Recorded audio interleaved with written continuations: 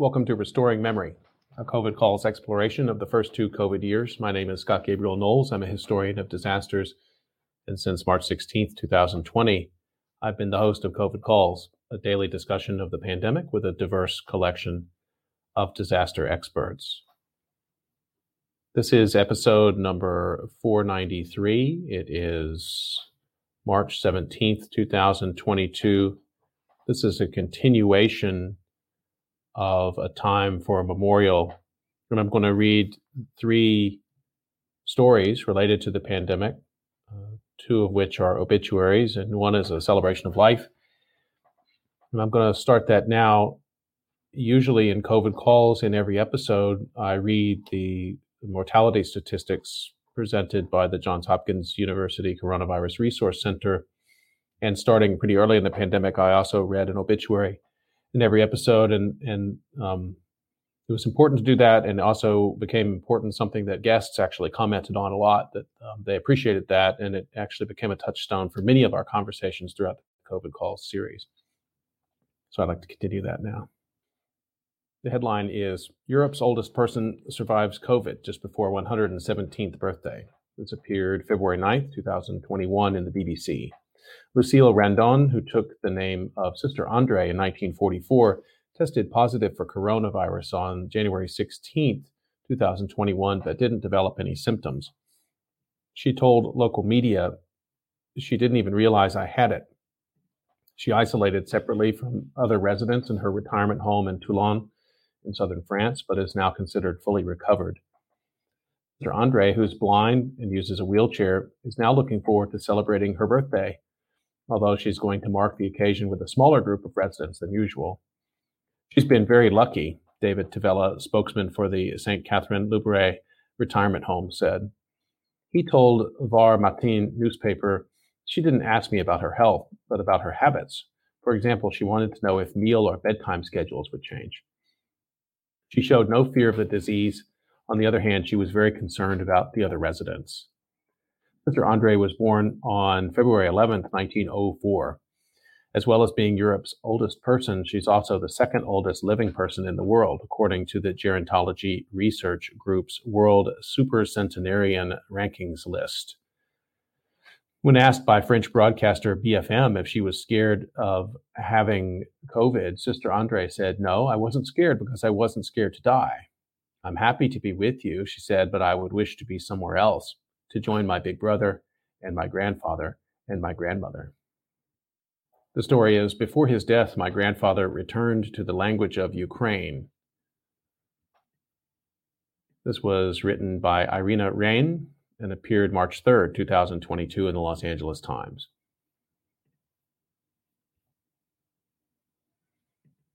At the end of his life, before he died of COVID-19 in 2020, my grandfather decided he would speak only Ukrainian.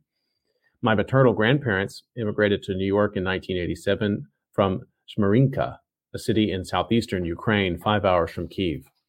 My parents and I had come to the U.S. 6 years prior, but they were holding on to the promise of the Soviet Union as home, despite the many, many ways that nation told my Jewish World War II veteran grandfather that he didn't matter. After surviving the wartime Jewish ghetto, he was conscripted at 17 into the Soviet Army, where he served through the end of the war, joining in victory celebrations after the Battle of Berlin. Later, as an agronomist, he was sentenced by the Soviet government to a year of labor for growing vegetables such as beets instead of the state-sanctioned corn. Even after the Chernobyl disaster, my grandparents stayed in the Soviet Union until they were given official permission to join us.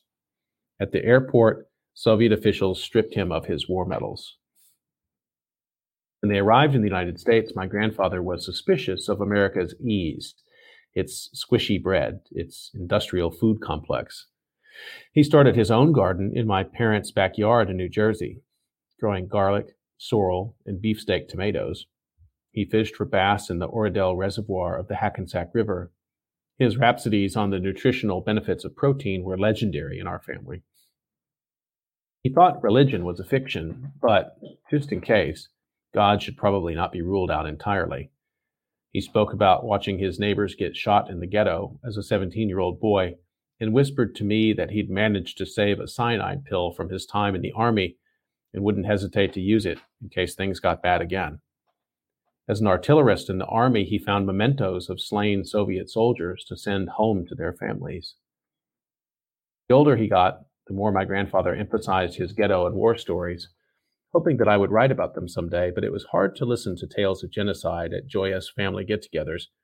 Sometimes I couldn't help but tune him out.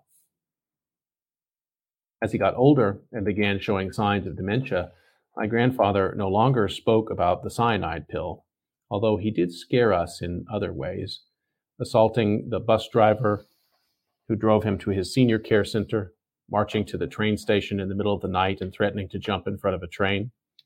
When, for his overnight safety, the door to his apartment was secured, he climbed out of his kitchen window.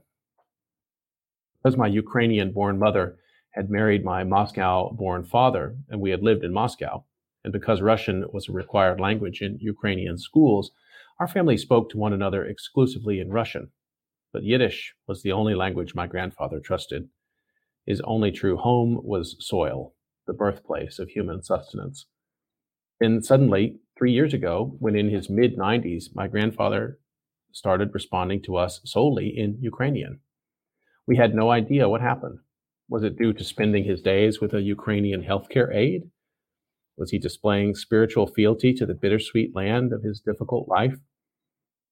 Had he survived COVID, he would be watching the invasion footage on television and weeping, seeing yet another war in his lifetime, one half of his family attacking the other. He might have told me in Ukrainian that it was finally time to find the cyanide pill, but I wouldn't have understood him, even if I ever did.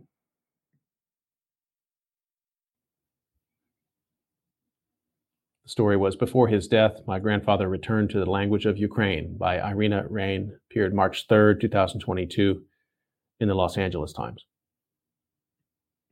I'd like to read one more story as part of this Time for Memorial episode of COVID Calls. The headline is Lenilda dos Santos left her home in rural Amazonia, part of a South American exodus driven by a coronavirus-era depression. This was written by Tom Phillips and appeared October 18th, 2021 in The Guardian. As coronavirus tore through the Valley of Paradise, a farm-flanked backwater in the Brazilian Amazon, Lenilda dos Santos, a nurse technician, stood on the front line, clutching hands most feared to touch. She was a warrior during the pandemic, said Lucineide Oliveira, a friend and colleague at the town's small, understaffed hospital. She'd say, "If we have to die, we'll die, but we must fight." But one morning in early August, as the two women sat at the entrance to their COVID ward, Lenilda announced she was leaving. "When?" Lucineide asked her friend. "Soon," Lenilda replied, adding words of reassurance. "I'll be back." 2 days later, Lenilda, 49, headed out of town past a sculpture of a Bible open at Psalm 121. "The Lord will keep you from all harm.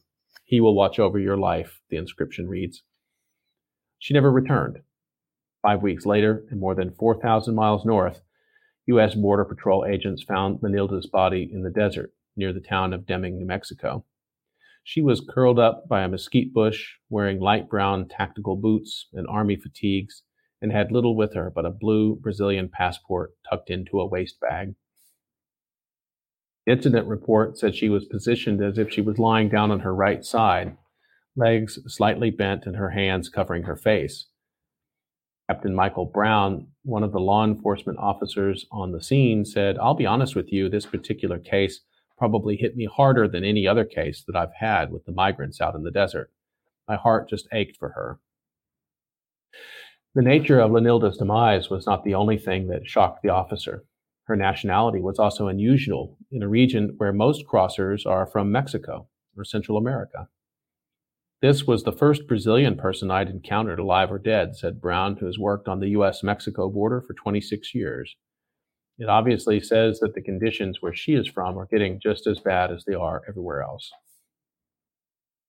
Coronavirus-era depression is driving a new, perilous exodus from South America as middle and lower middle class families flee the financial hardship, unemployment, and inflation wrought by the health crisis. The world region that took the greatest hit to a total economic output in 2020 was Latin America, a 7% decline.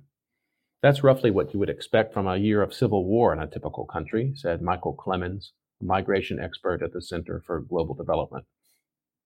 Other factors included the U.S. recovery, the choking off of most lawful migration channels under Donald Trump, and the mistaken belief among migrants that Joe Biden would be less hostile than his predecessor. Many of those abandoning South America are Haitians who fled to countries such as Brazil and Chile after their homeland was hit by a deadly earthquake in 2010. COVID has uprooted them again, with more than 90,000 Haitians marching through the Darien Gap, a treacherous jungle passage between Colombia and Panama, toward the U.S. this year. But a growing number of South Americans are also on the move. More than 46,000 Brazilians were detained at the U.S. southern border between October 2020 and August of 2021, when Lenilda began her final journey, compared with fewer than 18,000 in 2019 and only 284 a decade earlier. The number of Ecuadorians has also soared, with nearly 89,000 apprehended over the same period, compared with about 13,000 in 2019. It's hard to overestimate how much for some people this was a livelihood-destroying recession.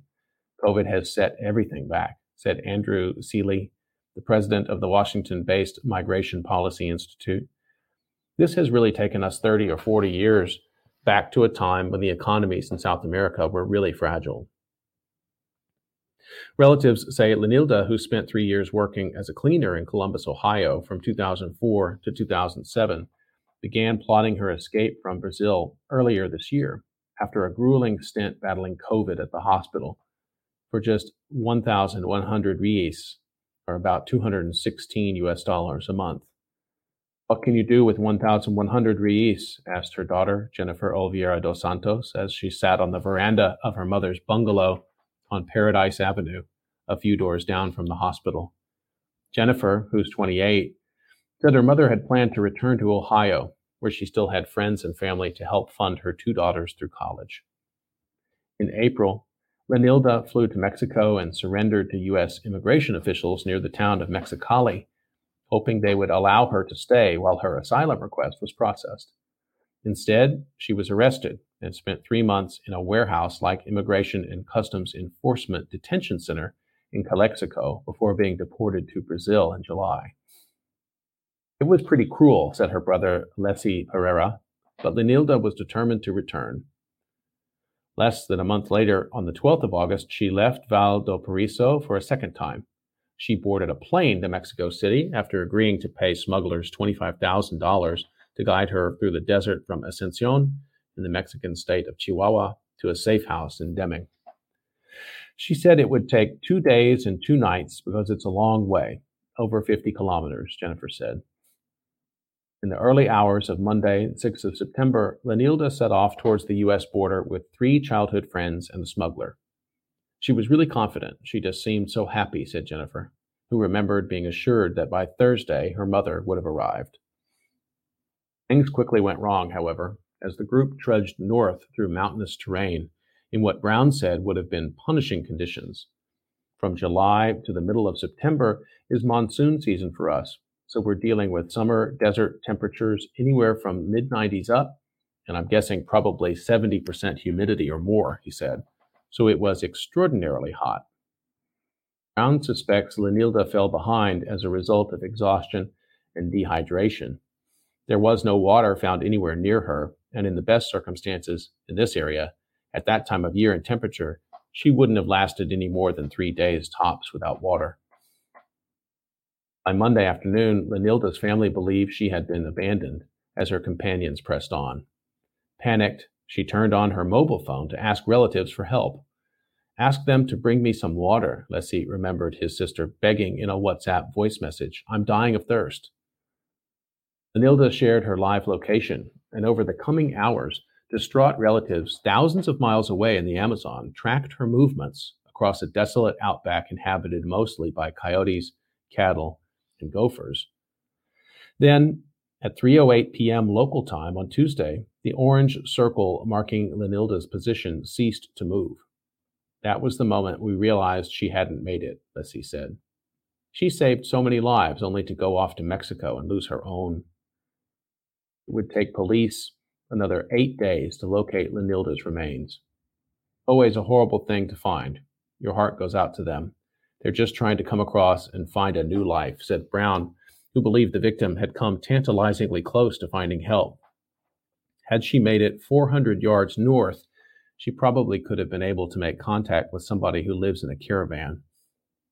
Lenilda's death has rattled Valparaíso, a close-knit farming community that was itself founded by migrants when Brazil's military dictatorship bulldozed a highway through the rainforest 50 years ago. A black ribbon was hung at the hospital's entrance in recognition of Lenilda's services during the pandemic. She was so loved, said Pereira. The whole town is in mourning.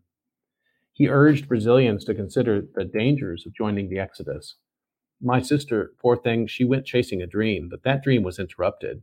And our dreams? Just look at what has happened to them now. But as South America reels from COVID, such pleas appear likely to fall on deaf ears. I know 6 or 7 couples who went last week, all of them with their kids, even after what happened, said Jennifer, who believes soaring food and fuel prices partly explain why so many are leaving. The town's now empty COVID unit, Lucineide recalled trying to talk Lenilda out of going.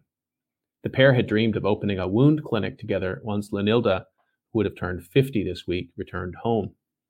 Oh, my friend, Lucineide murmured, glancing up at the ceiling with incredulous, bloodshot eyes. The article was Lenilda dos Santos left her home in rural Amazonia, part of a South American exodus driven by a coronavirus-era depression.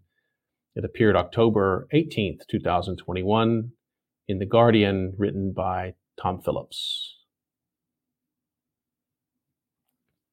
Thanks for joining this special episode as part of the Restoring Memory collection of COVID Calls episodes.